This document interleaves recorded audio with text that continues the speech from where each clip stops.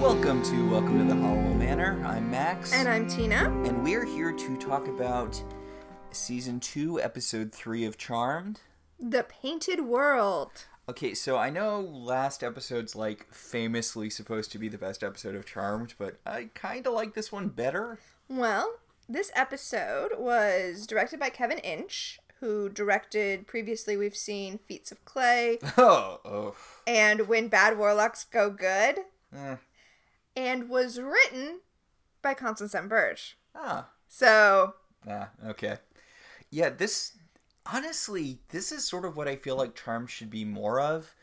It's, it doesn't just rely on them, using the power of 3 to defeat the enemy. I don't think they even use the power of 3 in this episode. Yeah, it's a situation that they need to get out of. It's not just a warlock they need to defeat. But, yeah. I really enjoyed this episode. Those of you who listen to both this podcast and our Farscape podcast might know that I'm a little disappointed that it's going to be a few weeks before we get to the Farscape Trapped in a Painting episode. I was hoping they would line up. But alas, they're a few weeks off. Being trapped in a painting seems like the sort of scenario that doesn't show up much in stuff anymore. I don't know, because I don't know how much modern TV we watch, but this does seem like it was a kind of go-to scenario for genre shows around the time. There is a episode of BoJack Horseman where Princess Caroline fantasizes that she is living in a Thomas Kincaid painting. I guess that's pretty close, but, is it just me? Was this not a thing? I mean, I don't think it happened in Buffy or Angel, but I feel like it's a genre thing to get trapped in paintings or to have someone trapped in a painting. It totally is. Yeah, absolutely. I mean, it was a thing in the Roald Dahl book, The Witches, but... No, I think getting trapped in a painting is a classic. And it's not exact, but Harry Potter does edge on that with the people in paintings, but... Oh, yeah. There's a Red Dwarf episode. This is a little different, but there's a Red Dwarf episode where the development fluid for photographs has mutated, and they can enter the photographs, although they cannot leave the frame of the photograph. Huh. I mean, it's not like Quicksand common as a plot, but I feel like it's a solid fantasy / I guess sci-fi plot, because the more sci-fi I become familiar with, the more it's just kind of fantasy in science drag. Oh, yes, that is what sci-fi is. Now there is some hard sci-fi that is really, really boring. Yeah, Looking but for the most, what are those books called? Not Mode, because that was just. But we were talking about them, about those colonies. They're like Mode, but not. They're really famous. They're like the name is like Mode. It's like. Give me more information. Just gonna quick Google hard sci-fi. It's like The thing about science fiction is that at some point it becomes fantasy. At some point you just say the tech can do this and a scientist did it.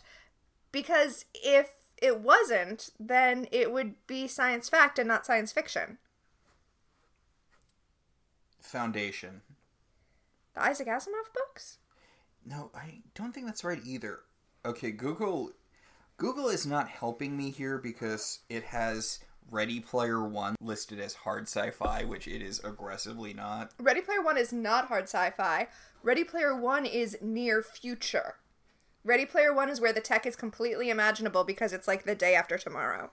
Not the movie The Day After Tomorrow, but the day after tomorrow. I don't know, maybe it was Foundation? It was this book about, these people who have this colony on this alien world, and it was all just about, all of the science that was required to keep up the colony. Do you mean Pern?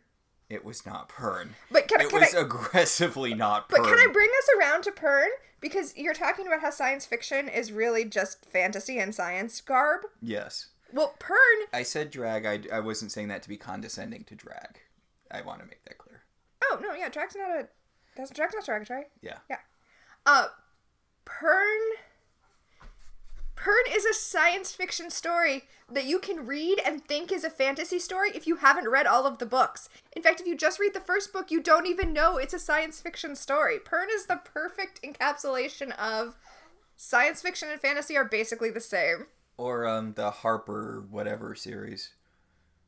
You know, about that girl who's like Pern's version of a bard?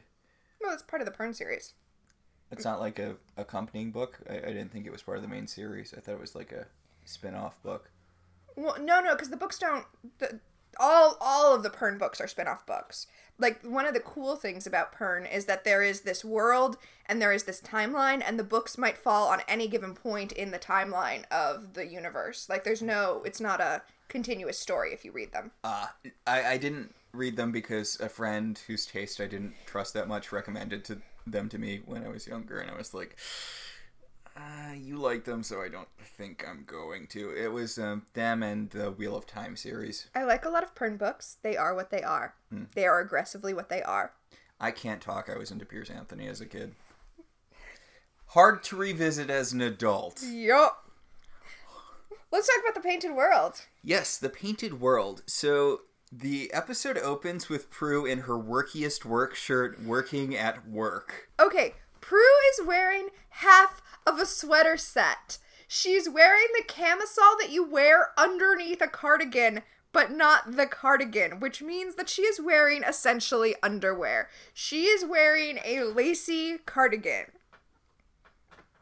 And you know what, like, if it works for her, it works for her, but I would feel so uncomfortable in an office wearing that little clothing. Yeah, it really...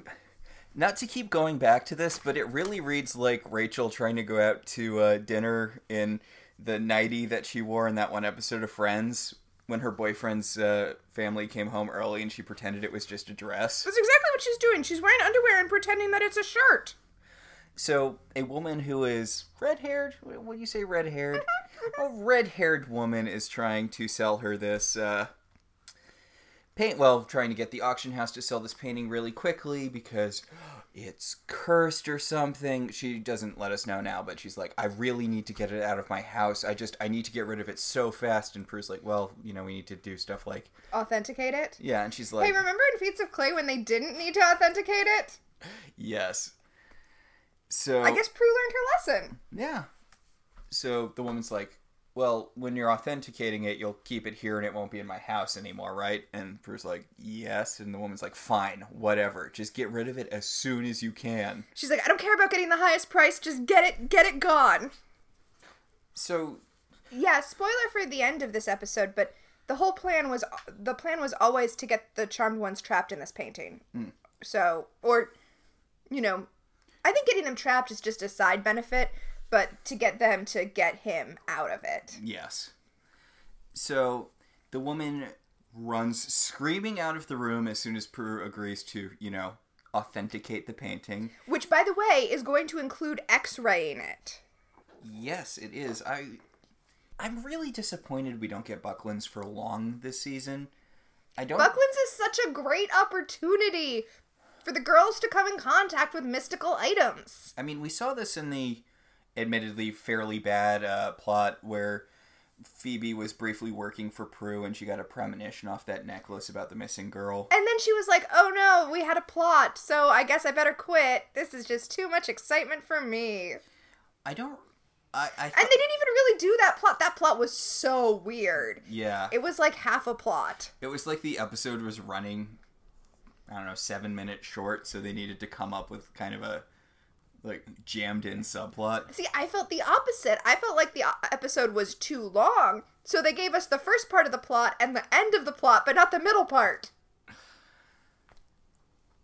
Actually, I've been thinking that Prue's only working at Bucklands for a few episodes in season 2, but she might actually just drop it when season 3 starts. When she becomes a photographer? Yeah, randomly out of nowhere. I mean, it's fine. We're millennials. We're certainly not trashing people for... jumping careers unexpectedly. Yeah. But it's just, this would be such a good source for plots as we see in this episode. Yeah. So, now we get into Phoebe's plot in this episode. Okay. Yes, Prue looks at the painting and sees something suspicious, and then we cut to Phoebe, who is talking to Piper. Yeah, so she crashed Prue's car. Yes, she borrowed Prue's car and crashed it just like Prue thought that she was going to do in the season 1 finale. Yeah, oh, that's true. Yeah. And in Morality Bites, remember? In Morality Bites just last week when they heard the crash outside. And Prue was like, "Oh, did you park my car on the street?" Yeah, I want to point out Prue is the one out of the two of them who's actually been in a car accident. While she was in a car. Phoebe prevented a car accident in the pilot and in the Ghost episode. Yes. So, okay, she crashed the car. She doesn't want Piper to tell Prue that she crashed the car because she's going to take care of it and get it fixed. And she's going to pay for it. And she's going to pay for it with this job that she applied for today that she's definitely going to get. Now, to be fair to the show, this doesn't work. But, Phoebe, you lived in New York. How do you think jobs work? You applied for the job today. When do you think you're going to get the money? Best case scenario, they hire you on the spot. You start working the next day. It still might be up to 3 weeks before you get your first paycheck, depending on when in the pay period you start working. Or even longer if you get paid monthly instead of bi-monthly. Like, maybe she's going to put a tip jar at this coding place. Oh, it seems like. Oh, yes. Let's talk. Yeah. Let's talk about the job she's applying for. Well, let's get a little more into the conversation. Piper is very much not up for doing the middle sister thing of being the peacekeeper. I love how the show established Piper as the middle child peacekeeper, only to have her turn her nose up at it every time there's an argument. Every time there's a fight, she's like, "Nope, you guys deal with it yourselves. I'm out of here." So Phoebe arrives at her job interview, and she's basically the only woman there. Everyone is a sea of white guys in suits because it's a coding job. Yeah. Everyone is very professional looking, and Phoebe seems surprised that other people are applying for this job. She's like, "Why are there so many people here? Are all of these people applying for the job?" And the woman at the front desk is like, "Yeah, but don't worry about it. If you ace the aptitude test, you're in for sure." It was a very different economy in 1999. So we cut to two very blonde people, a man and a woman. Both in business suits, right? Phoebe's wearing a knit t-shirt. But these business suit people are talking about, "Oh, this shan't be a problem. I majored in computer wizardry when I was at Harvard for 7 years. Oh, Harvard, I was at Stanford."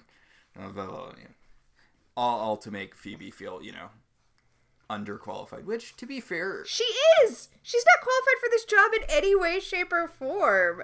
Like, what was she thinking? Should have stuck with working for that lady who just wanted to cheat on her husband all day. Right? I mean, it seems like it would be a fairly easy job.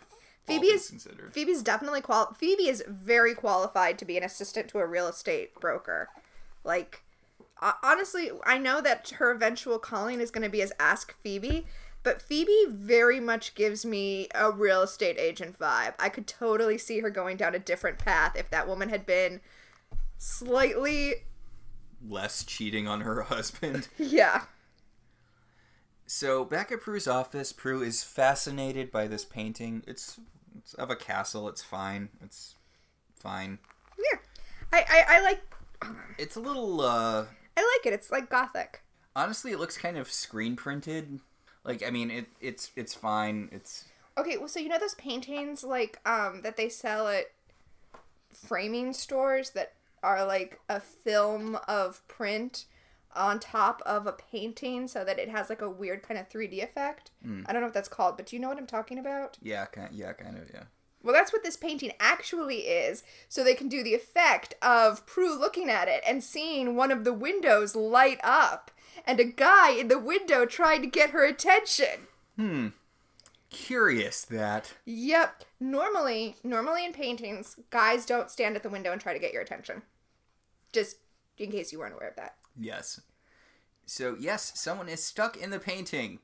I feel like if you're I mean, this is a really basic thing, isn't it? Spoiler alerts for the episode, the guy's evil.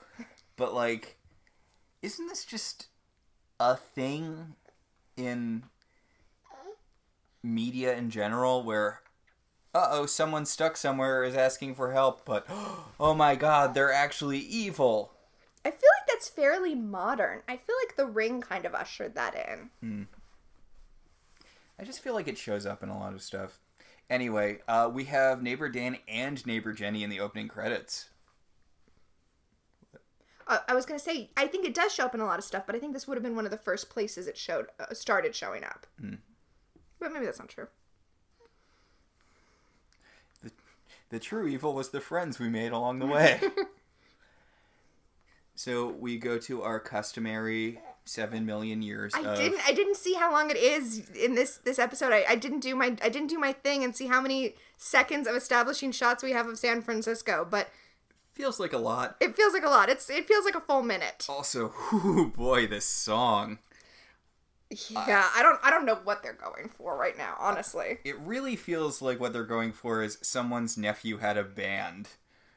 Oh, mean. Anyway, we come to the manor the next day, and Prue is trying to tell Piper about what she saw in the painting, and for some reason, Piper is being dubious. You've been a witch for over a year. This is not even close to the weirdest thing you've encountered. Wait, worse than dubious. She's, like, bored by this thing she doesn't believe. She's like, okay, Prue, whatever. I have real issues. Like, trying to get this nightclub opened because for some reason I'm opening a nightclub because, as you know, my dream is to be head chef at a restaurant.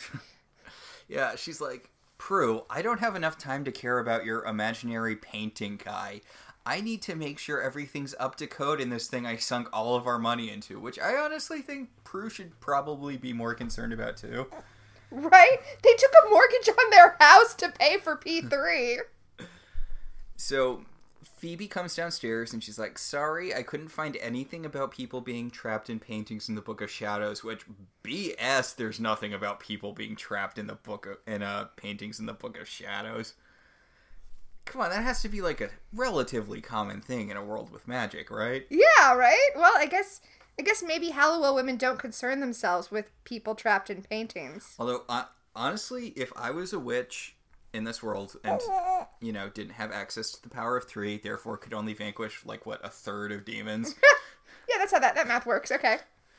There's so many demons that need power of 3 spells. How anyone got anything done? Well, they didn't vanquish anyone. They just trapped them inside of amulets for the charmed ones to deal with later. Yeah. Honestly, trapping demons in paintings would probably be, my go-to thing. Wow, okay, now I'm imagining, a witch who owns an art gallery where, every painting has a warlock trapped in it. Yeah, I mean, the incantation's pretty short.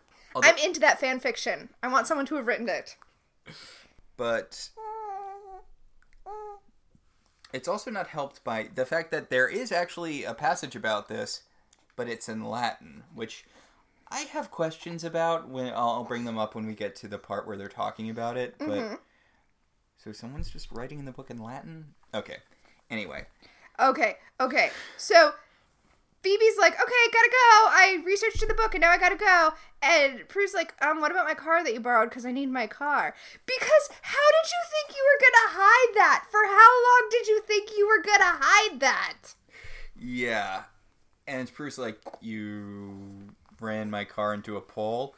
And Phoebe starts doing that thing that some people do where to curtail someone being angry at you, you start, aggressively smack-talking yourself. Yeah. I don't think she's doing it on purpose, probably, but she's like, I know I'm the biggest idiot on earth, I'm just stupid. Your irresponsible baby sister, I get it. And Prue's like, okay, we have public transport, it's San Francisco, I can just use a different car too, Yeah, they have 2 cars. Prue is weirdly not upset about it. She's like, okay, well, I'm not happy you crashed my car, but whatever, it's fine. And Phoebe runs crying out of the room. It's a weird dynamic, especially because, based on what we've seen in previous episodes, Phoebe is not out of line to assume that Prue is going to overreact. Yeah, Prue loves freaking out at Phoebe over very minimal things, so it's kind of weird that in this case she doesn't. She turns to Piper after Phoebe runs crying out of the room, and she's like, "What was that about?" And Piper's like, "I said I'm not getting involved in any of this, and I only have to not get involved for the next year or so." And Prue's like, "What?" And Piper's like, "Never mind, leaving." Dark. She's going over to Neighbor Dan's because Neighbor Dan, as a man in Charmed, works in construction. Yes. Because all men in Charmed have man jobs. Yeah, right? They're cops, or they're construction workers. Or they're handymen. Or they're... Basically, you can't be a love interest in Charmed unless you could have been one of the village people. The one exception being Cole, which is fair because he's evil. He's a devil. That's... Yeah. So he's a lawyer. What's more manly than that? But it's evil manly. Yeah, evil manly. I knew there was a reason Cole was my favorite. Also probably because he's the most complex character Charmed ever came up with. Also because he's so charismatic. He is. Oh, I can't wait till we get to Cole. I can't either. I wonder... Hold on. She was happy for a second and then she changed her mind. I wonder if we're going to be able to tell how Australian Julian McMahon actually is. If it's one of those things, you don't notice until you're like... Because I don't think I was aware of him as being, not American until... I definitely wasn't, so we will definitely see how that goes. Like how you're like, wow, what's his face? House. Hugh Laurie. Yeah, Hugh Laurie's really good at doing an American accent. And then you're like, but is he though? Well, I think with most accents, you're good at it, but then there's like one or two vowels that come through and you're like, wait, hold on. Yeah, there's some aggressive Canadianness some actors can never quite seem to hide. Shake, yeah. So Piper is going over to get free labor from her neighbor. Yeah, well, she wants him to take a look at P3 and see how much it would cost to actually get everything up to code because she's got a whole stack of code violations. Yes, and Neighbor Dan's being all 90s sexy with his... Floppy hair and his tank top and shark's tooth necklace. Max is not joking. That's what he's wearing. Is he like a professional surfer? Is that? I mean, I know he's not. He's a construction guy, but he's a contractor. So he's just hanging out dressed like this, and I guess it's the morning. Yeah, it's the morning because we see neighbor Jenny running off to school. Yes. Neighbor Jenny's like, "Bye, Piper. I'm going to show up for a little bit for like a not even quasi-subplot." Okay, so speaking of Jenny's subplot, neighbor Dan tells Piper that he will help her out if in exchange she will talk to Jenny about the birds and the bees for her human reproduction paper. Okay, so Jenny's been in, 2 episodes at this point? Yes. We're 3 episodes in. She's been in 2, and both of the episodes are about changing bodies. Yes, well, she needed Dan to get her tampons in the first episode that she was in. And now she has a paper she has to write about human sexuality. Like... What were they going for with this character? Well, I mean, I guess they were like, what would a male uncle be really uncomfortable talking to his niece about? And they were like, I don't know, periods and sex? And I don't know. Piper's all like, oh, I know a lot about sex. I mean, I know a lot about talking to teenage girls about sex. I mean, and I'm just like, what do you mean, Piper? You've talked to people before, right, Piper? What is happening? Was Neighbor Jenny supposed to, like, appeal to a younger audience or something? I don't get what her... I think her purpose was to bring... No, she wasn't supposed to appeal to anyone. God, harsh. She's fine. Whatever, she's fine. I think her purpose was to bring the girls into Dan's orbit by being something that was out of his ballywick that they could jump in with. Which is really sexist, right? Like... He's an adult man. He can handle normal parenting things, presumably, or else her parents wouldn't have left her with him. Well, there's a later episode where a baby gets abandoned at the police station, and the sisters have to take him in because they're women who know a police officer. Oh, sure. And apparently there's... Well, Daryl's a dad. He can't do this, and apparently there's no one else in the police office who's capable of doing it. Also, there's apparently no female policemen, if that's going to be the way we're going with this. Well, let's... Although, Daryl has kids. Why is he like, oh, I guess I better... Or why do the police have to take care of this baby anyway? Right? Social services should have come immediately and taken that baby. And I mean, we'll get to it when we get to that episode, but...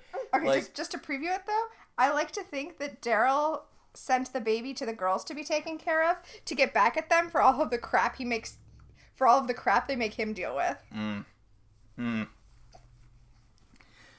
But... Sam agrees. But as of right now, really, I really wish they had done some more with Jenny or not had her as a character in the first place.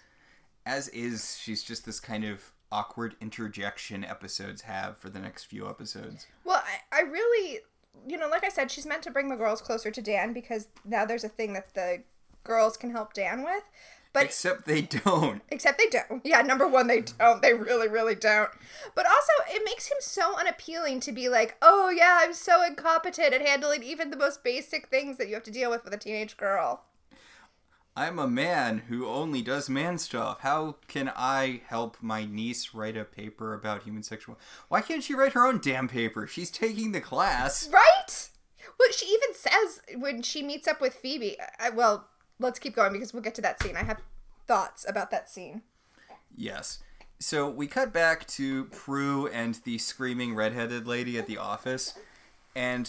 the redheaded lady tells her that the painting has been in her family for a while, and it's cursed, and it kills everyone, and it's this cursed mega death painting that kills people. And Prue's like... I knew it! Yeah, Prue's like, magic. This is something I can do. I in my slightly more appropriate for work shirt. Now she's wearing a spaghetti strap tank top that doesn't have lace around it, making it clear that it's an undergarment. So, baby steps? Yeah. Baby steps. I don't want to police what women wear at work, but this demonstrates to me a complete disconnect from reality between the costume department and, reality. Yes. So, the woman thinks that there's definitely a ghost or something, that she's seen a man in the painting, and she thinks he's trapped in the painting, and she kind of drops the whole painting being cursed thing. It's weird. She establishes it, and then she's like, but there's definitely a man trapped in there. No, I think the idea is she was saying it was cursed because that's more socially acceptable than there's a man trapped inside of it. But now that she knows Prue is on board with a man being trapped inside of it, she's like, oh, okay, cards on the table. There's definitely a man trapped inside that painting. I'm sorry, I was wrong. She does cycle back to it being cursed and how everyone who owns it goes insane, which... I mean, that's just a lie, but sure. Yeah. Also, if it's been passed down through your family and everyone who owns it goes insane, maybe you just have, I don't know, a genetic predisposition towards certain mental problems.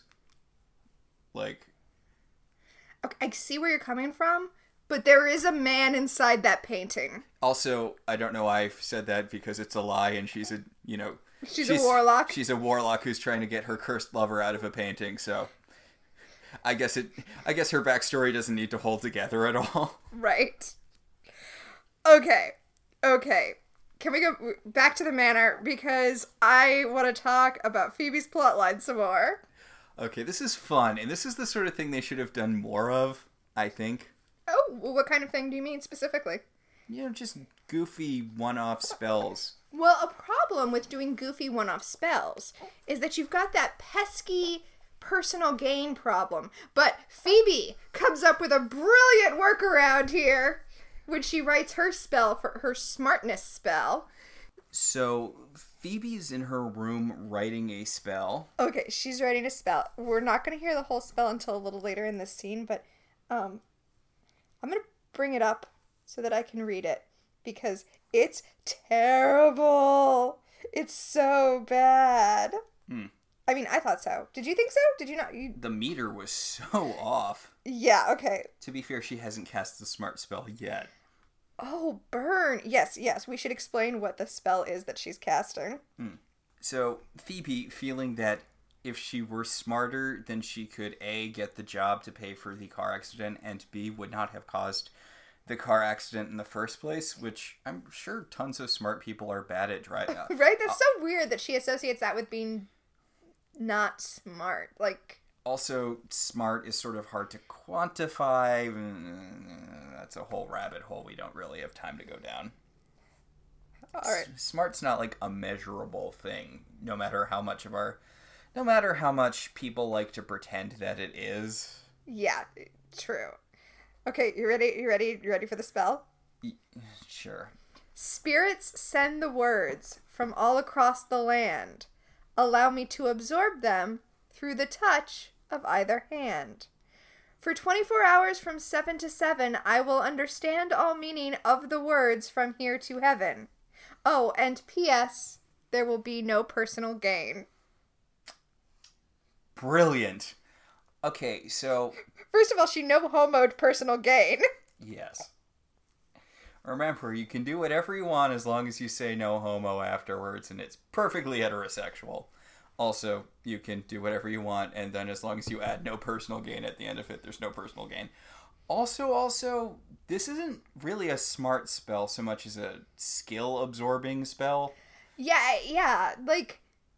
Or knowledge-absorbing, I guess. Yeah, she has that power that one character in Heroes had, where as soon as you touched a book, you knew everything that was in the book, which is an awesome power to have, but that's not the same thing as intelligence. Yes. So anyway, she's composing this brilliantly written spell when Piper starts banging on the door and demanding to get let in. And Phoebe's like, can it wait a second? And Piper's like, no! And she bursts in to tell Phoebe that the auto repair shop called and the car's going to be ready in a bit. And it's going to cost $1,200. This really did not seem like it's the sort of thing that Piper needed to barge into Phoebe's room while Phoebe's telling her not to tell her. Well, Phoebe says, are you going to tell Prue how expensive it's going to be? And Piper's like, yeah, Prue already called them, so she already knows. It's a weird moment. It's like, I don't know what they're trying to do here. Yeah. Okay, so Phoebe tells her brilliant plan to Piper, although as you said, to be fair, she hasn't cast the spell yet. So I guess it's okay that she has a terrible plan. And Piper's like, what are you going to do once you get the job that you can't do? Yes, because the aptitude test was a take-home thing. Well, that's fine. That makes sense to me. But the thing is, if you can't do that... How are you going to do the job? Because she points out, she's like, the smart spell only lasts for, 12 hours? 24 hours, from 7 to 7. Because remember, she rhymed 7 with heaven? Oh, God, yes. So... she's like, it'll just be long enough for me to get the job. And Piper's like, and what happens after you have the job? And Phoebe's like, that's for future Phoebe to worry about. Yeah, she's like, I'll just learn it then, when I need it. Like, What's funny here is I happened to see a tweet last week while we were getting ready to record this episode, talking about how there's a real problem in the tech sector that everyone is a coder. So people who don't know how to manage are managing, and I don't know. I'm just thinking maybe Phoebe does have the skills that are needed for the job, just not the job she's going out for. If that makes sense. Didn't we literally learn last episode that it's a bad idea to use magic to get what you want? Oh yeah, we literally did just have that episode, didn't we? I mean, are we gonna get the same future except instead of the dog poop shoe guy? It's going to be one of the tech bros that Phoebe edged out for a job. Oh my god, too real.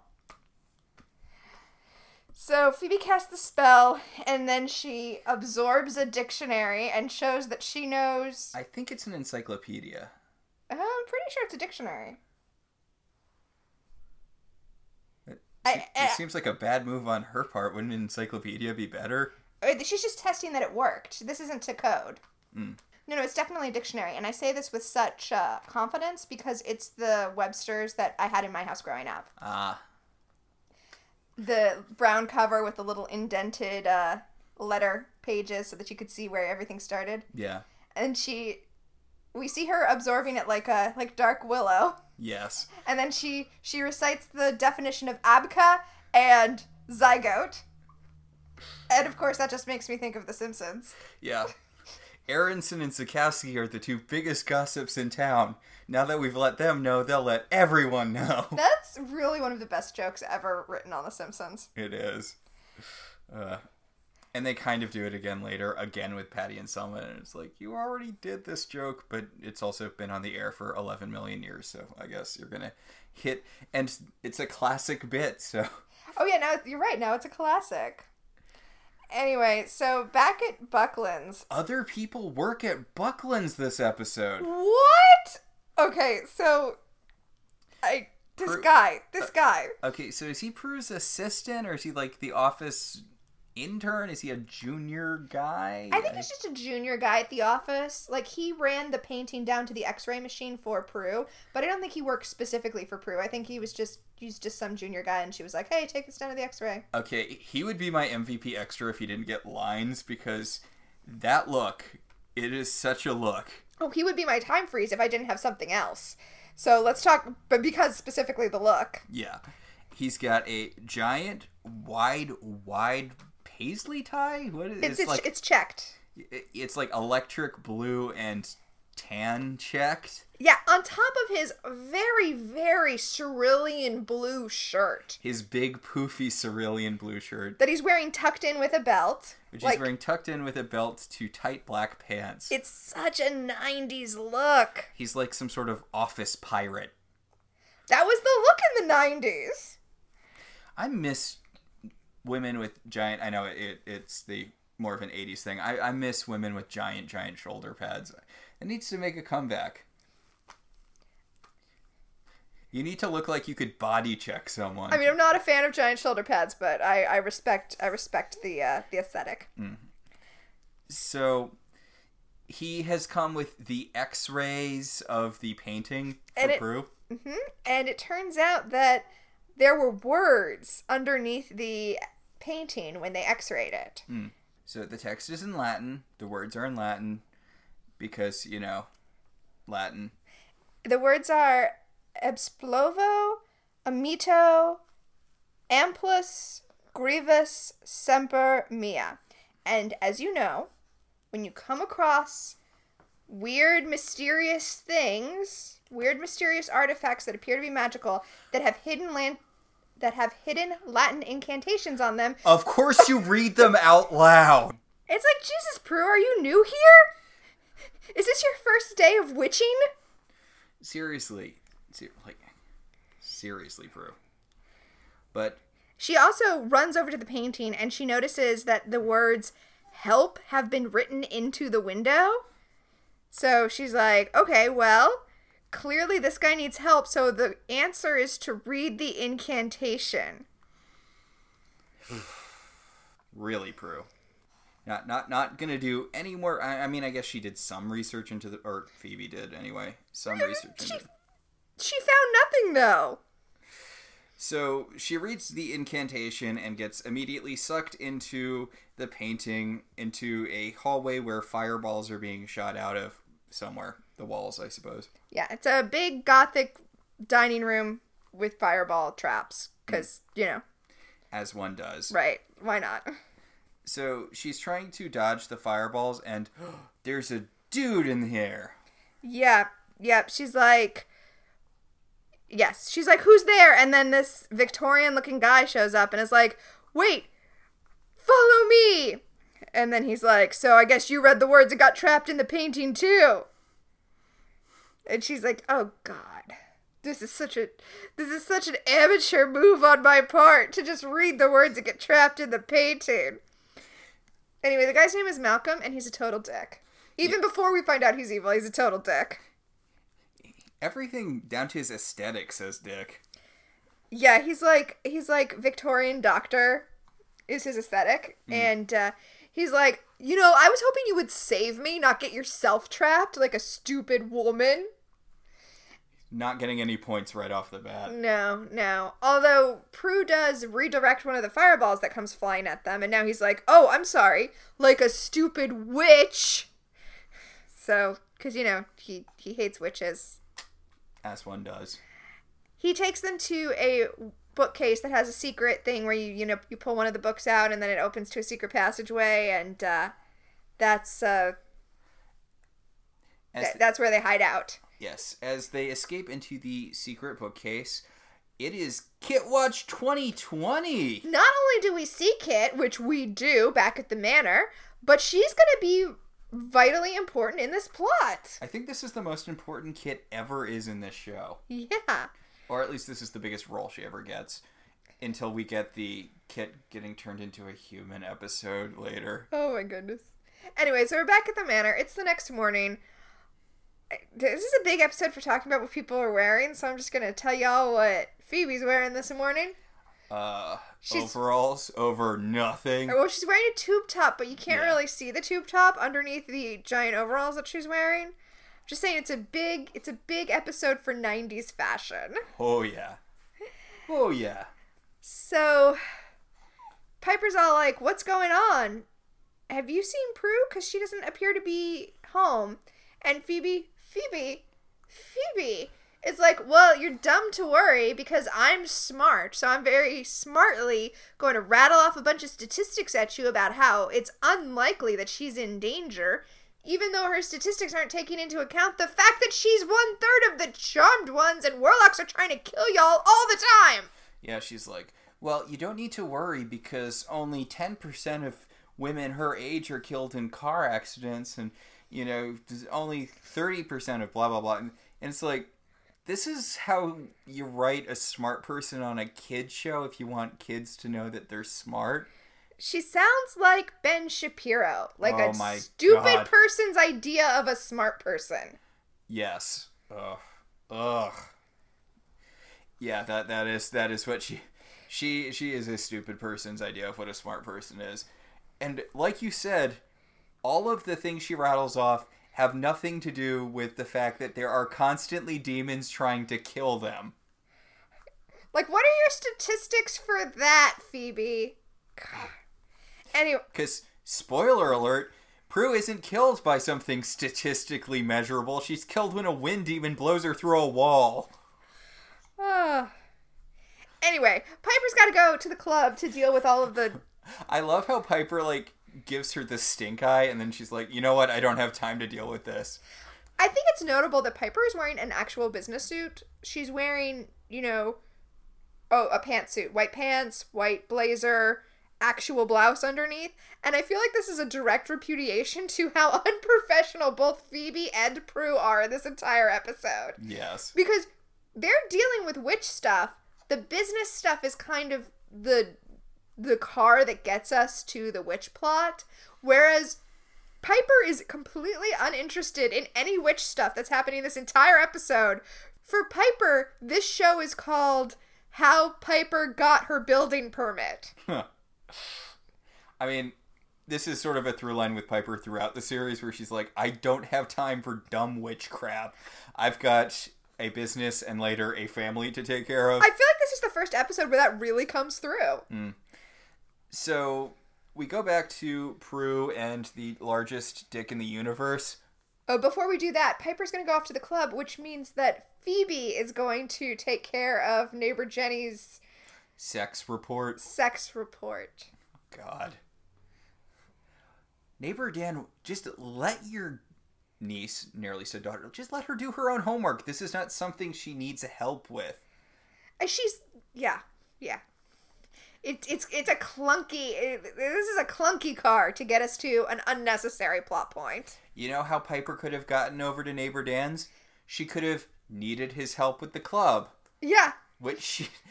There's literally no point to this character being here. Anyway, back inside the painting.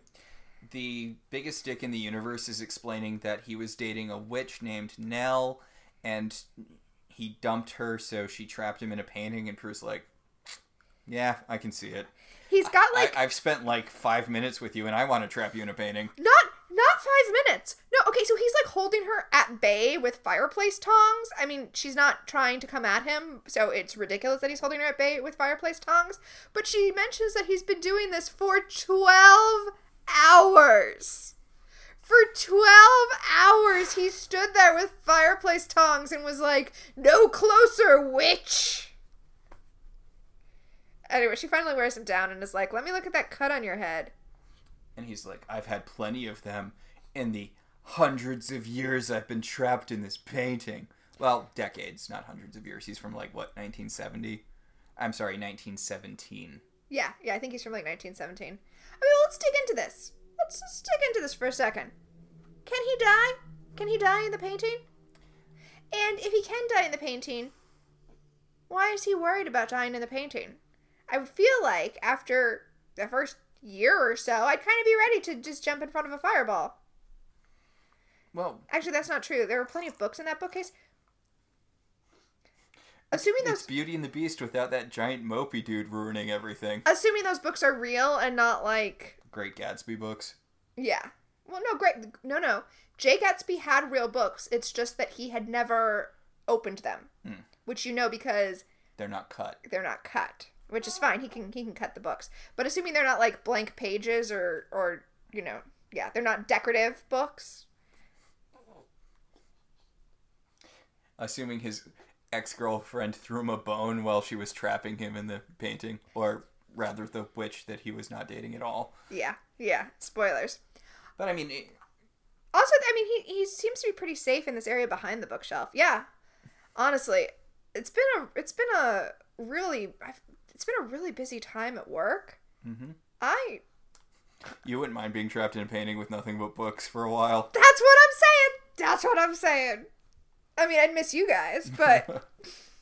I do love how little patience Prue has with this guy, because I feel like normally in this kind of situation, Prue would be having, you know, subtext with the guy she was trapped in a painting, and there'd be like all these erotic overtones, and then, oh no, he's actually a demon, but she's just kind of pissed off at him. Which is good. That is the right response to have to this guy's attitude. Yeah, it's not, ooh, intriguing. Yeah, no, he's not... He's not a tortured soul that she needs to save. He's just a dick. He's just some smarmy dick someone trapped in a painting. Yep. I mean, he hasn't exactly had time to bone up on his social skills. It's true. That is definitely a downside to not having anyone to talk to for however many years. Yeah. Decades. Although he's like, well, I suppose I might as well not tong you to death since we're going to be here forever. And Prue's like, no, I have two witch sisters and they're going to get me, you know, out of here. And he's like, oh, they're not just going to get trapped in here like you. And I mean, honestly, if they did get trapped in there, couldn't they write a spell to get out? Right? Like, Phoebe could. Yeah. I mean, I guess they haven't done a ton of it yet, but I'm kind of surprised Prue doesn't try. I'm trying to think how often we really see through the course of the series Prue and Piper writing spells. I feel like we really only see Phoebe and then later Paige writing spells. Okay, so I know Piper does one in the Headless Horseman episode, where like Phoebe or Paige or whoever leaves her like at magic school with the kids after she gets her head cut off. And she's trying to gain control of the class, but no one's listening to her because she's just ahead, and she turns one of them into a frog with a spell she makes up. Got it. I mean, that's when we're in the... Yeah, we're in the magic school season at that point. Yeah, but... So we go from the painting out to P3, and I just... this is weird to me. I don't know, maybe I'm just overthinking it. Mm-hmm. But... the list of things that Piper still needs to do before she can open, it seems strange to me that they already have the P3 sign up. Thank you. I was like, really? You had someone design and then put up a sign before you like fixed the heat? It seems really cart before the horse, right? Yeah. And it's a neon sign that she went and had made.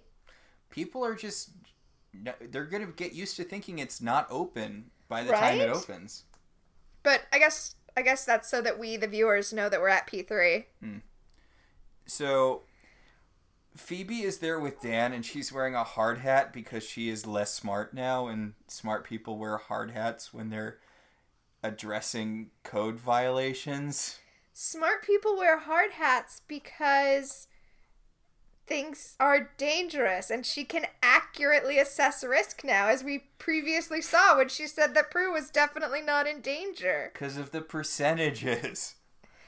Ugh. But she's talking to Neighbor Dan about all of the stuff that needs to get fixed, and Neighbor Dan's like, I didn't know you knew so much about construction. And she's like, I know about everything now. I know everything about everything. I read a dictionary. We're assuming that she book sucked a bunch of other stuff. Yeah. Well, we know that she at least book sucked. Well, we assume she book sucked something about coding, and we know that she book sucked something about the reproductive system based on the scene we're going to get later with Jenny. I mean, the last word that she said was zygote from the dictionary. Yeah, that's true. It's true. Anyway, Piper, the reason that Phoebe is dealing with Dan at P3 is so that Piper can look for Prue. Why wouldn't they do that in reverse? Right? Yeah, why did Phoebe go look for Prue? Yeah. I guess because Phoebe was the one who was all like, she's not in danger. I am very smart. So Piper goes to the office and sees that Prue is not here. She sees the writing on the X-ray? Yeah. And then the assistant guy, junior partner. Yeah, we get his name, which is Joe Lyons. Because he comes in and he introduces himself to Piper. He says he met her at an auction earlier so that he knows that she's Prue's sister, so he doesn't freak out about this stranger in Prue's office. I like him. He's a good enough filler character. I wouldn't mind if he became reoccurring. He doesn't, I don't think, but... I just want to point out he's wearing the exact same outfit as yesterday, except with a pink shirt and tie instead of a blue shirt and tie. Okay, because I was like, he's changed into a slightly less... aggressively 90s look. It's a slightly smaller shirt. It's not... It doesn't look like a strong wind would pick this man up and blow him far away. Anyway, he comes in and... He says that he's here to take the painting, and Piper's like, so sorry about this, and freezes him. Hey, you know what? Good. Fine. So, now Joe Lyons is going to be the one burning Phoebe at the stake. Because, from his perspective, she's like, sorry about this, and then she and the painting disappear. Yeah, that is what happened. Also, we establish in this scene that he doesn't know where Prue is, so Prue's not, like, working overnight at the office or something. Yes. He says that Prue must have left last night because... Yeah. And she hasn't been in today. So we cut to inside the painting. Malcolm, the guy in the painting, Malcolm and Prue are going to try to get to the window and write a message on it for Piper and Phoebe. But now that Piper is moving the painting, they're getting all knocked around. God. I was gonna make an analogy to what this is like, but I think this might be too specific an analogy, but I'm gonna go ahead and say it anyway. Go for it. So the Sims mobile game, Sims Free Play. Mm-hmm. If you're playing Sims Free Play, if you shake your phone while you're playing it, the Sims feel it and fall over. Anyway, that's what it is. So Prue comes up with this, plan where she's dodging and telekinetically getting the fireballs out of her way. Why couldn't she just telekinetically write on the window? Ooh, maybe it would be too precise. She's getting better with big stuff, but I think precision is its own skill. So she's probably just not there yet. I don't know. She's moving the cat around and stuff. Yeah, that's... I feel like Prue has a forgetting to use her powers problem. Well, I mean, that's got to be the case in all magical shows. Otherwise, the magic would be a pretty all-encompassing solution. Yes. It's why Willow does nothing but make out with Kennedy for the vast majority of season 7 of Buffy. Right? She would have, if she had been on top of her game, she would have knocked out the first in episode 3. Yeah. I mean, let's be clear, the first plan was awful anyway. Oh, I'm going to take over the world by releasing an army of super vampires that can only come out at night and have basically all of the they have all of the weaknesses of regular vampires, except they don't need to be invited inside. So also, their sternums are harder, so it's slightly harder to stake them. Yeah, it's slightly harder to stake them, and they can go into buildings uninvited. This is my army I'm going to use to take over the world. Okay, wait. I want to get back to Charmed, but before we do we know they can enter places uninvited? Because all I can remember is the episode Showtime, where they set up the scenario where the potentials see Buffy fighting one, and they're preparing to fight it, and someone says, I suspect these guys don't need an invitation. But I don't think we ever see them enter a house uninvited. No, it goes into their house. It goes into their... Remember, Willow creates the shield when it's in the house? Right. It does break. Okay. Yes. But, like, I mean... I just remembered Buffy bringing it to the construction site. I forgot it broke through the shield first. Yeah. But, like... That was really how you were going to take over the world, slightly stronger than normal vampires. I don't think the deal is that they were slightly stronger. I think the deal is that there were millions of them. Which... It seems like you'd run into an issue pretty soon. Also, like, how are they going to get from the United States to other countries? Walking along the bottom of the ocean. I guess. It seems like you'd run out of people pretty quickly in this case. In this situation. Also, like, they're weak to sunlight, and I know I discussed this on my Twitter. Willow had the, like, I mean, she didn't finish it, but she was coming up with that ball of sunshine spell in season 5, which is basically what Spike does at the end with that amulet of whatever. Like, all it takes is one halfway competent witch being like, pocket of sunshine spell. Blah, whole army decimated. Yeah. So, basically, maybe evil needs to cast a smart spell. Well, evil does contain the seeds of its own undoing. And also the first can imbue someone with its power to become super strong. And it chose Caleb. Well, I feel like we talk about Glory, but I feel like the first has way more inconsistency issues than... Oh, I don't think Glory is inconsistent. Glory bothers me because she's so all-powerful. But this isn't Welcome to the Hellmouth. Let's get back to the Hallowell Manor. I could talk a lot more about how much I dislike the first, which I didn't really realize until we were rewatching. Oh, and there's a secret council of all female watchers, and one of them's immortal, and, you know, we find out about them, and then she gets killed 3 minutes later, and then they're never mentioned again for the rest of the series. Okay, let's not get into that, because I like the idea of the secret council of all female watchers, because I think that the fix for season 7, the thing that would make season 7 a brilliant season of television, which I already really like it, honestly, but I think the thing that would make it a brilliant season of television is if the first had been the little bad, and the big bad had been the Watcher Council, which is a thing I feel like the show hints at and doesn't quite go to. Well, because they all get blown up like 4 episodes into the season. Yeah, but the evil that the Watcher Council had done in creating the Slayer is like a generational evil that would have been a much better thing to follow up with than the stupid firsts, army of super vampires. Yeah. And the thing that defeats the first is undoing what was done by the Watcher Council by spreading out the power of the scythe. The thing that defeats the first is an amulet Angel found in a desk drawer that he tosses to Spike. Yeah, I love how when Buffy's escaping, Spike's like, you did the bulk of it, this is just the cleanup. And it's like, no, it's not. You're incinerating millions of vampires. It's not the cleanup, Spike, but okay. Yeah, they killed like 40, which is a lot, of the super vampires, but honestly, you could have just put the thing on him and then waited until he was about to explode and threw him in the hole. Well, I mean, I think the deal is they had to hold the line. They had to fight off the vampires long enough for the amulet that Spike was wearing to charge up. And it wouldn't start charging until they started attacking. Okay, so there was a very specific scenario that had to start for this to work. Yes! Hey, you know what would have worked? If you had just had Willow cast that shield spell around Spike and threw him in the hole. Well, the shield spell would have had to last for like 20 minutes, and I don't think that it would have lasted that long. Again, if Willow was as competent as she was in any post-season, 1 season, I'm just saying season 5 Willow could have kept that up. Anyway, back at the manor, Phoebe is watching Win Ben Stein's Money. Okay. I did not know Jimmy Kimmel was a part of that show. I watched that show all the time when it aired.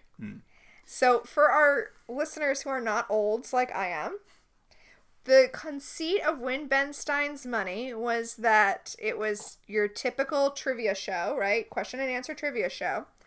But you were competing against Ben Stein, who at the time was known just as the Bueller guy from Ferris Bueller's Day Off. The guy who's like, Bueller? Bueller, because he had that voice. Because he had that monotone voice.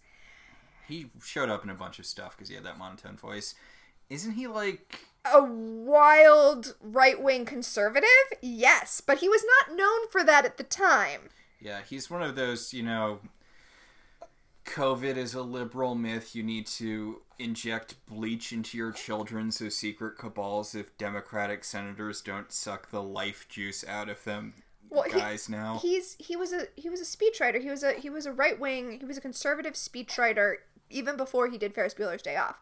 He's always been a conservative. It's just his ideology was not widely known at the time. He was just known as the Bueller guy, and it was kind of the joke of Win Ben Stein's Money was that people didn't know that he was an actually smart guy. Okay. Speaking loosely. For certain definitions of the word smart, people didn't know that he was actually a smart guy, so it was like, oh wait, this guy actually does know a lot of trivia facts. And then at the end of Win Ben Stein's Money, like, he actually did get the prize money. They actually did give it to Ben Stein if they didn't give it to the contestant.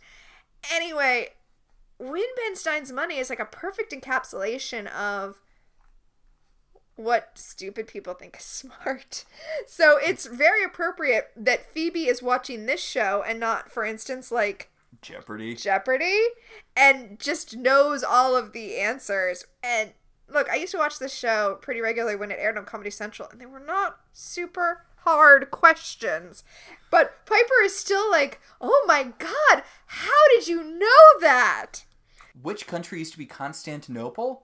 Oh my god, you knew it was Istanbul? You must be some sort of super genius. Okay, also, just to share a piece of information that you would only have if you were going through a massive depression in 1999. But Comedy Central only had 12 hours of programming, and they would air those 12 hours like twice to create 24 hours of programming, which means so Win Ben Stein's Money would be on at, say, 8 in the morning, and then that exact same episode would be on at 8 in the evening. So if you were going through a depressive episode, you might watch all 24 hours and see the whole thing come around again. Just saying, there are other ways, even than knowing the most basic trivia facts, that Phoebe could know all of these answers. Also, this seems like, if Phoebe's watching Win Ben Stein's Money, couldn't she have gone to check on Prue? Like, clearly she literally had nothing else to do today. Like, Piper had an appointment. I don't know. Yeah, but Phoebe knows what hematology is, so... God, it's so weird to see young Jimmy Kimmel in this. Yeah.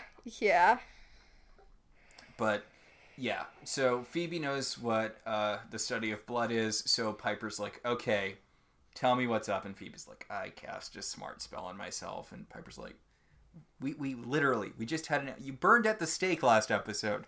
What are you doing here, Phoebe? And Phoebe's like, no, it's okay. I very smartly said no personal gain, so it's fine. And Piper, I think we missed. Yeah, we addressed this before, where Piper points out that, you know, what's going to happen when the smart spell wears off and you have a job you're in no way qualified for. And Phoebe's like, pfft. I want to point out that she claims this isn't personal gain because she's going to get the money to help pay for Prue's car, which is the exact same argument she used when she used her powers to do the fortune telling. She said it wasn't personal gain because she was going to use the money to buy a present for Prue. Yeah. Huh.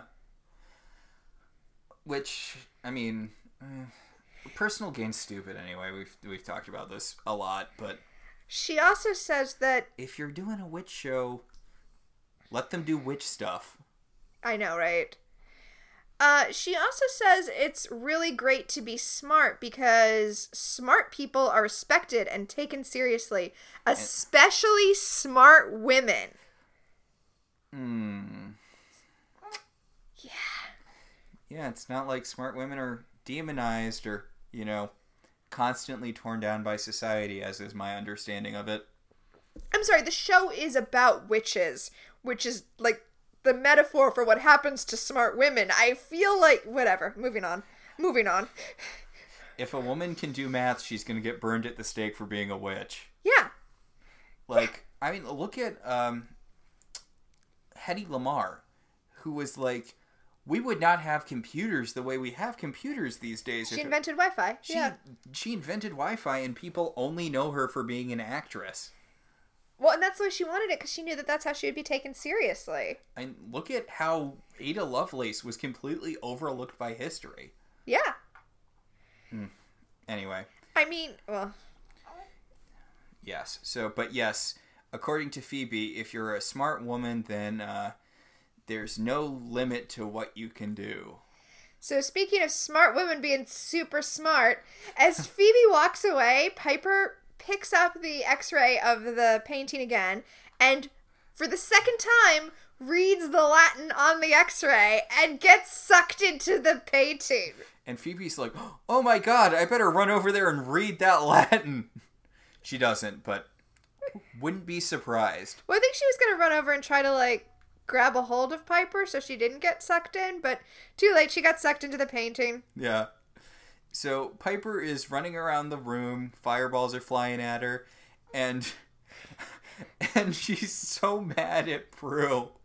Prue does save her, though, by diverting a fireball away from her, and then another fireball comes and she freezes it so that Malcolm can see both of their powers.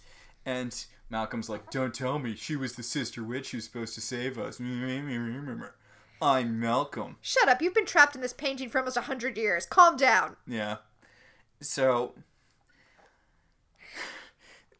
Piper is complaining. We go to commercial and we come back with Piper complaining that she doesn't want to be stuck in a painting for the rest of her life with a broken shoe. And Prue doesn't say, hey, you're not going to age in the painting, look at Malcolm. And Malcolm's like, yes, I'm not a warlock, I'm just not aging because of the painting. Piper is like, hey, it's okay. Phoebe will save us because she's super smart. And Prue's like, no need to be a bitch. Yeah, Prue assumes that Piper's joking, but Piper goes on this long rant about how brilliant Phoebe is, and Prue's like, really? Really? Really? And Piper's like, she cast a spell. A smart spell. And they need to get a message. Piper's like, we need to get a message to her. Because the smart spell ends at 7 o'clock, so they need to do that, right now. Okay, and we know from the clock on the wall that it's 6:15. They've got 45 minutes to take advantage of They've got 45 minutes to take advantage of Phoebe's smartness. Speaking of, Phoebe sits down and she sucks all of the information out of the Book of Shadows. Okay, if I had cast the spell on myself where as soon as I touched a book, I knew everything in it, even if it wasn't relevant to what I was doing, I probably would have touched the Book of Shadows first. Oh, yeah. Oh, definitely. Make you some sort of uber witch. And just to, know what's in there, because... There's a lot of information, and it's not organized particularly well. It is not indexed at all. So, Phoebe is sucking all of the information out of the Book of Shadows when, whoa, Jenny. I love how she hides the book under the dining room table. The really, really high dining room table that doesn't have a back or anything. Well, she sets it on the shelf that's underneath the dining room table, completely visible to anyone who walks in. Didn't even put a magazine over it or anything. Yeah. So... Okay, wait. We're going to talk about... This is my favorite part of the episode. It's the greatest line reading in the history of Charmed. So, they're going to try to get a message to Phoebe through the windows, and they figure with Piper and Prue's powers combined, they can get through the fireballs and such. Yes, so Piper goes over to the window, and it turns out the fireballs are not the only thing they have to worry about. They also have to worry about swords that come out of the wall and impale you. And Piper avoids the swords and shouts, "Blades!" Okay, You didn't quite get it, but that's fair because it is a very bizarre but awesome read. I love the way she's like, Blades! Hold on, actually, hold on, I'm gonna play it. Blades! Yes! Blades! That's it. It's perfect. It's great. It's like the perfect amount of like the edge of hysteria because like, are we really doing this? And like genuine terror and also what? What? I thought this room was just fireballs. This is a hat on a hat. Yes. I also love how she tells Prue this is why you don't help people. That will later become her mantra. Yes. So Prue telekinetically forces the blades back. Although, as you pointed out when we were watching this episode, wouldn't it make more sense for Piper to freeze them than for Prue to telekinetically hold them back? Yes. And she writes the name of What's-His-Bucket's witch girlfriend Nell, who trapped him in the book. She starts to write it on one window, and then Prue tells her, you have to write it backwards, remember? And then, I like this, Prue takes the frozen fireball and telekinetically moves it in front of the window to illuminate it. Yeah. So, Jenny interrupts Phoebe, scanning the Book of Shadows, and she's like, I actually know everything I need to know about sex to write this report. I just wanted to hang out with you because I hate Neighbor Dan so much. My uncle, Neighbor Dan. Well, okay. Neighbor Dan, my uncle. No, this is important. This is the second time that she's kind of reached out to Phoebe. And it's the second time Phoebe kicks her out of the house. Yeah, she's like, hey, I just need an older big sister figure to kind of help me through this really difficult year of my life. And Phoebe's like, yeah, call me if you need me. Go. Bye. Yeah, Phoebe does not want to spend any more time with Jenny than she has to. Jenny notices that the painting's like lighting up, and Phoebe's like, yeah, it's a special painting. We got it at a head shop.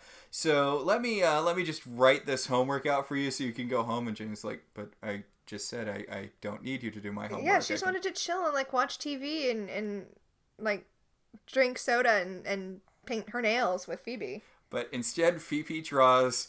Oh my god. Okay, wait. Can I...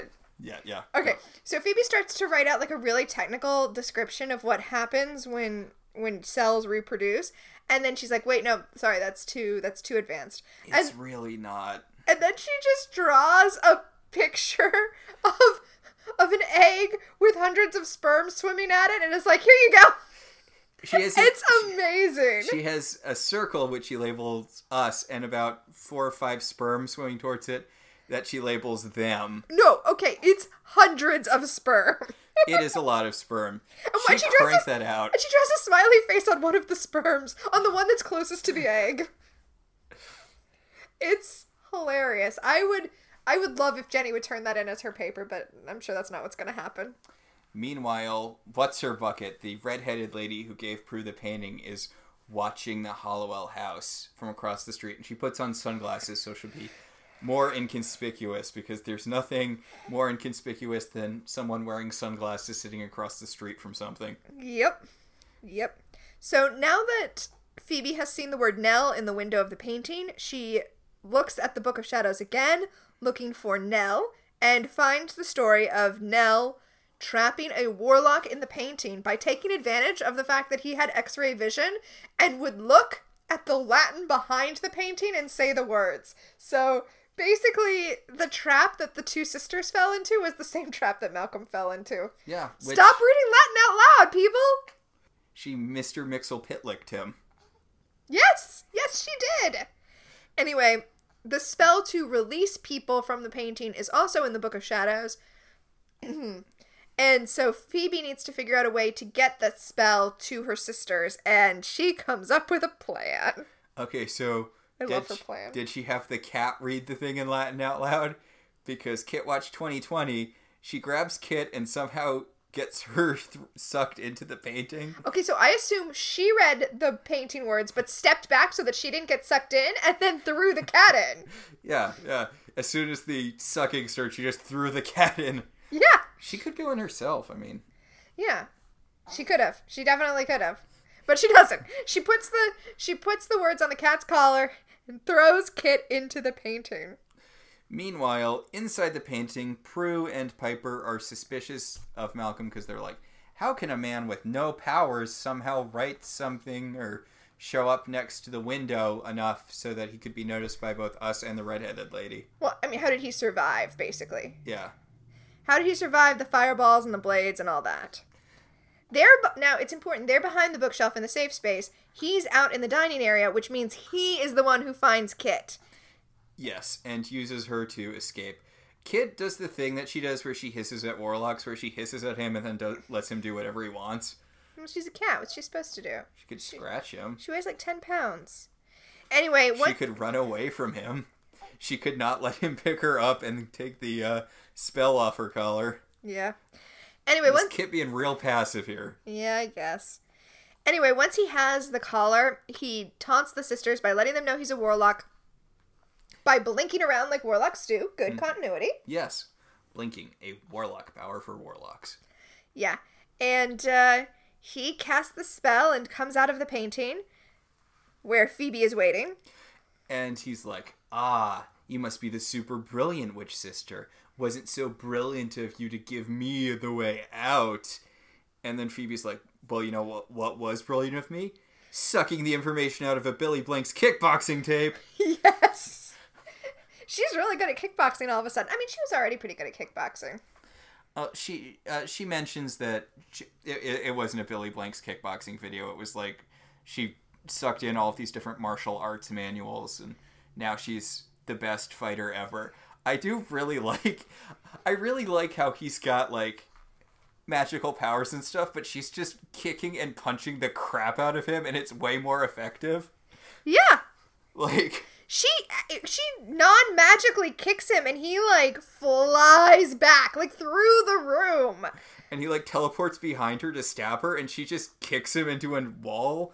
Like she's like, I'm a 7th degree black belt in every martial art ever, and you're just some guy who has magic powers.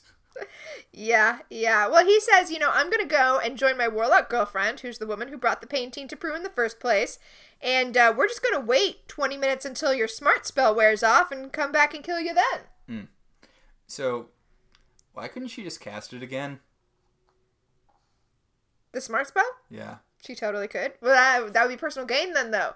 Because then she wouldn't be casting it to get money for Prue. Then she would be casting it to make herself strong so she could defeat the warlock. Wouldn't she be like, I'm casting it to get my sisters out of the painting? Is that still personal gain? Yeah, it's They're her sisters. Yeah, it's personal gain still. But I mean, getting Prue a gift was personal gain. / Fixing the car, though, wasn't personal gain. I mean, it was. It absolutely was, but I don't know. Anyway, back inside the painting. Back inside. Prue and Piper are talking about how Phoebe actually is smart in her own special way, which she has street smarts. She lived in New York. Yes, and they're like, that cat sending the cat in with the spell was all Phoebe. It was so smart. Which maybe don't say that about the thing that immediately failed and freed the warlock. Like, yeah, that's a good point. It's a good point. If she had just come herself, then, you could have just punched the warlock and then the three of you could have gotten out of there. Yeah, so she's so brilliant, you can tell by the way she did something which just failed spectacularly. Yeah. So Phoebe's trying to get the information out of the book again because the spell has worn off. But she can't read it because it's in Latin. I actually like this. I like that she was able to read the text the first time, and the reason she can't just turn back to that page and get that information back again is because it's in a language she can't read. I think that is a good non-cheat for her to not be able to just immediately have access to the spell again. Who's writing this stuff in Latin, though? Nell! Clearly Nell is just... Nell was the pretentious Hollowell. Nell was the pretentious Hollowell, yes. Also, Grams is not on helping mode. Well, I mean, all Grams does is open the book to the right page. It wouldn't be helpful. It's still in Latin. So, Jane, the female warlock, and Malcolm come back inside because it's after 7. And Jane has the fun Fire Fingers power that we saw, Yeah, so she sets the painting on fire to kill Prue and Piper. And Phoebe grabs the two of them and says the getting sucked into the portrait spell. So now they're all sucked into the portrait that's on fire. Yeah. And see, this is the sort of creative thing I like because, you know, they all fall in and Phoebe rolls over to Prue and Piper and she's like, hey, guess what I got when we were falling into the painting? Yeah, she got the collar with the spell written on it. She got it because she knows how to be a pickpocket. Because she lived in New York. Anyway, the girls grab Kit. They almost forget to grab Kit until Piper's like, get the cat. And Prue's like, oh my gosh, I almost forgot the cat. And they read the spell that zhoops them out of the painting, and Malcolm and What's-Her-Bucket burn to death. Yeah. And this is the sort of creative vanquish I like. Like, honestly, the creativity of that last bit, it gets me... I wish they did it more in Charmed. Yeah. Instead of just doing a rhyming couplet that banishes a demon, like, trap them in a painting that you burn up.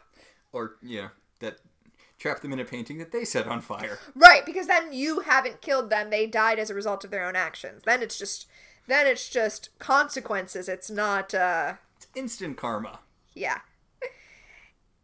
Well, I mean, I don't even like to call it karma because karma is like a spiritual cosmic thing. This is just literally the consequences of your own actions. Me reaping, me sowing. Exactly. Anyway, back at P3, this is such an inconsequential thing, but I gotta talk about it. Okay. Dan is like, so here is the estimate that Phoebe prepared, which is going to take me months and months and cost you millions of dollars. But honestly, I can get this place fixed up in a couple of days for $40 and a can of Schlitz. So I guess the idea here is that Phoebe absorbed the building codes. So she's like, here's how to do it correctly. Here's how to do it best practices. And Dan's like, no. I'm just going to cut the corners that as contractors I always cut and get this done for you in a realistic fashion. And as real as that might be, I'm not loving them shining a light on it. Yeah. Like, I'm going to fix this just enough so that you don't get shut down. Like, this is a solid D. It'll get you enough to get open and cram a bunch of people in here for the first fire. God. Anyway, then Dan wants to talk to Phoebe about her contribution to Jenny's essay. And he's like, maybe this picture was a little much. Maybe not so much. Maybe let her do her own homework. And I'm like, what? You asked them to do her homework for her. Or to help her with the homework. Yeah, whatever. What do you want, neighbor Dan? Exactly. What do you want? Anyway, that's what I don't care because we get to see the drawing again and it's still hilarious. Shut up and go get married to Angie Harmon. Does neighbor Dan marry Angie Harmon? The actor. I'm pretty sure the actor's married to her in real life. Oh, interesting. Yeah. In the show, though, he is being introduced as a love interest for Piper, and we see because the episode ends with Phoebe showing the other two girls the picture and showing the egg and being like, look, Piper, this is you! And this is Dan! Which is weird because we definitely got the impression that Phoebe was into him the last episode he was in. Well, I think they're both into him. Yeah, it's the Leo situation all over again. Yeah, exactly. But they bought Phoebe a bag and shoes as thanks for getting them out of the painting and also to show her that they believe in her. Just to say thanks. Prue says, don't you think they're very smart looking? So that we can all go out on like a high five freeze frame. But they also talk about her maybe going back to college, which will be briefly a subplot for a little bit. Yes. So they're like, look, I know, you're feeling bad about not being smart, but you are smart. You're just not educated, and you can fix that by going to college. Yeah, you just don't have book smarts, so, here's a book. Yeah, it's not like only one of us has a job that's actively making money at this point, and the other one just opened a really high risk business that we have a lien on our house to afford. Yeah. Like, now is the perfect time for you to go to college. I mean, it was college in the 90s, so it was like $20, but... Yeah. So, I guess that's going to do it for this week. Yeah, that'll about do it. I know we spent a lot of time ragging on it, as we always do with every episode of everything we talk about, but I really like this episode. It's a lot of fun. Yeah, no, I think that matters. This episode is fun in a way that some Charmed episodes will not be. Yeah, and like all of the characters are likable, and you know, no one's being a jerk for no good reason. Except Malcolm, and he has a good reason, which is that he's an evil warlock. Yeah. Yeah, like, everyone's likable. It's this sort of fun, witchy adventure, and it's the sort of thing I wish the show had done more. Yeah, there should have been more one-offs like this. So let's talk about our segments. All right, so we have our own personal power of 3, and unlike Phoebe, we have premonitions this week. Oh yeah, Phoebe doesn't get any premonitions. She just gets to be super smart. Yeah. So, I mean, we already kind of talked about Well, can we talk about Time Freeze first? Oh, yeah. I guess we'll do Time Freeze first. Specifically because my Time Freeze is Win Ben Stein's Money, which feels like a very 1999 show. Oh, yeah. That was like the heyday of game shows, wasn't it? Because who Wants to Be a Millionaire, The Weakest Link, like game shows were going through a thing at that time. Well, I mean, even Comedy Central felt like they had to have a game show. So yeah, definitely. And Win Ben Stein's Money, of course, brings us to the premonition, which is why I wanted to talk about Time Freeze first. Did you want to bring up your Time Freeze? No, my Time Freeze was just Mr. Alliance's outfit. Ah, yes. And Phoebe's overalls, because overalls really feel like they've been out of fashion since the late 90s. Or 90s in general, I guess. But go on. So, yeah, premonitions. When Ben Stein's Money starred, and we saw on screen both Ben Stein and Jimmy Kimmel. Jimmy Kimmel, of course, goes on to, after this, to be a late night host, and he was previously doing this and The Man Show. And which I can't imagine has aged well. Oh, no. But I feel like he really has a second act as a celebrity with late night. Oh, yeah. Like, you don't think about his early career at all. Yeah. Unlike, say, Adam Carolla, where Adam Carolla feels tied to The Man Show in a way Jimmy Kimmel does not.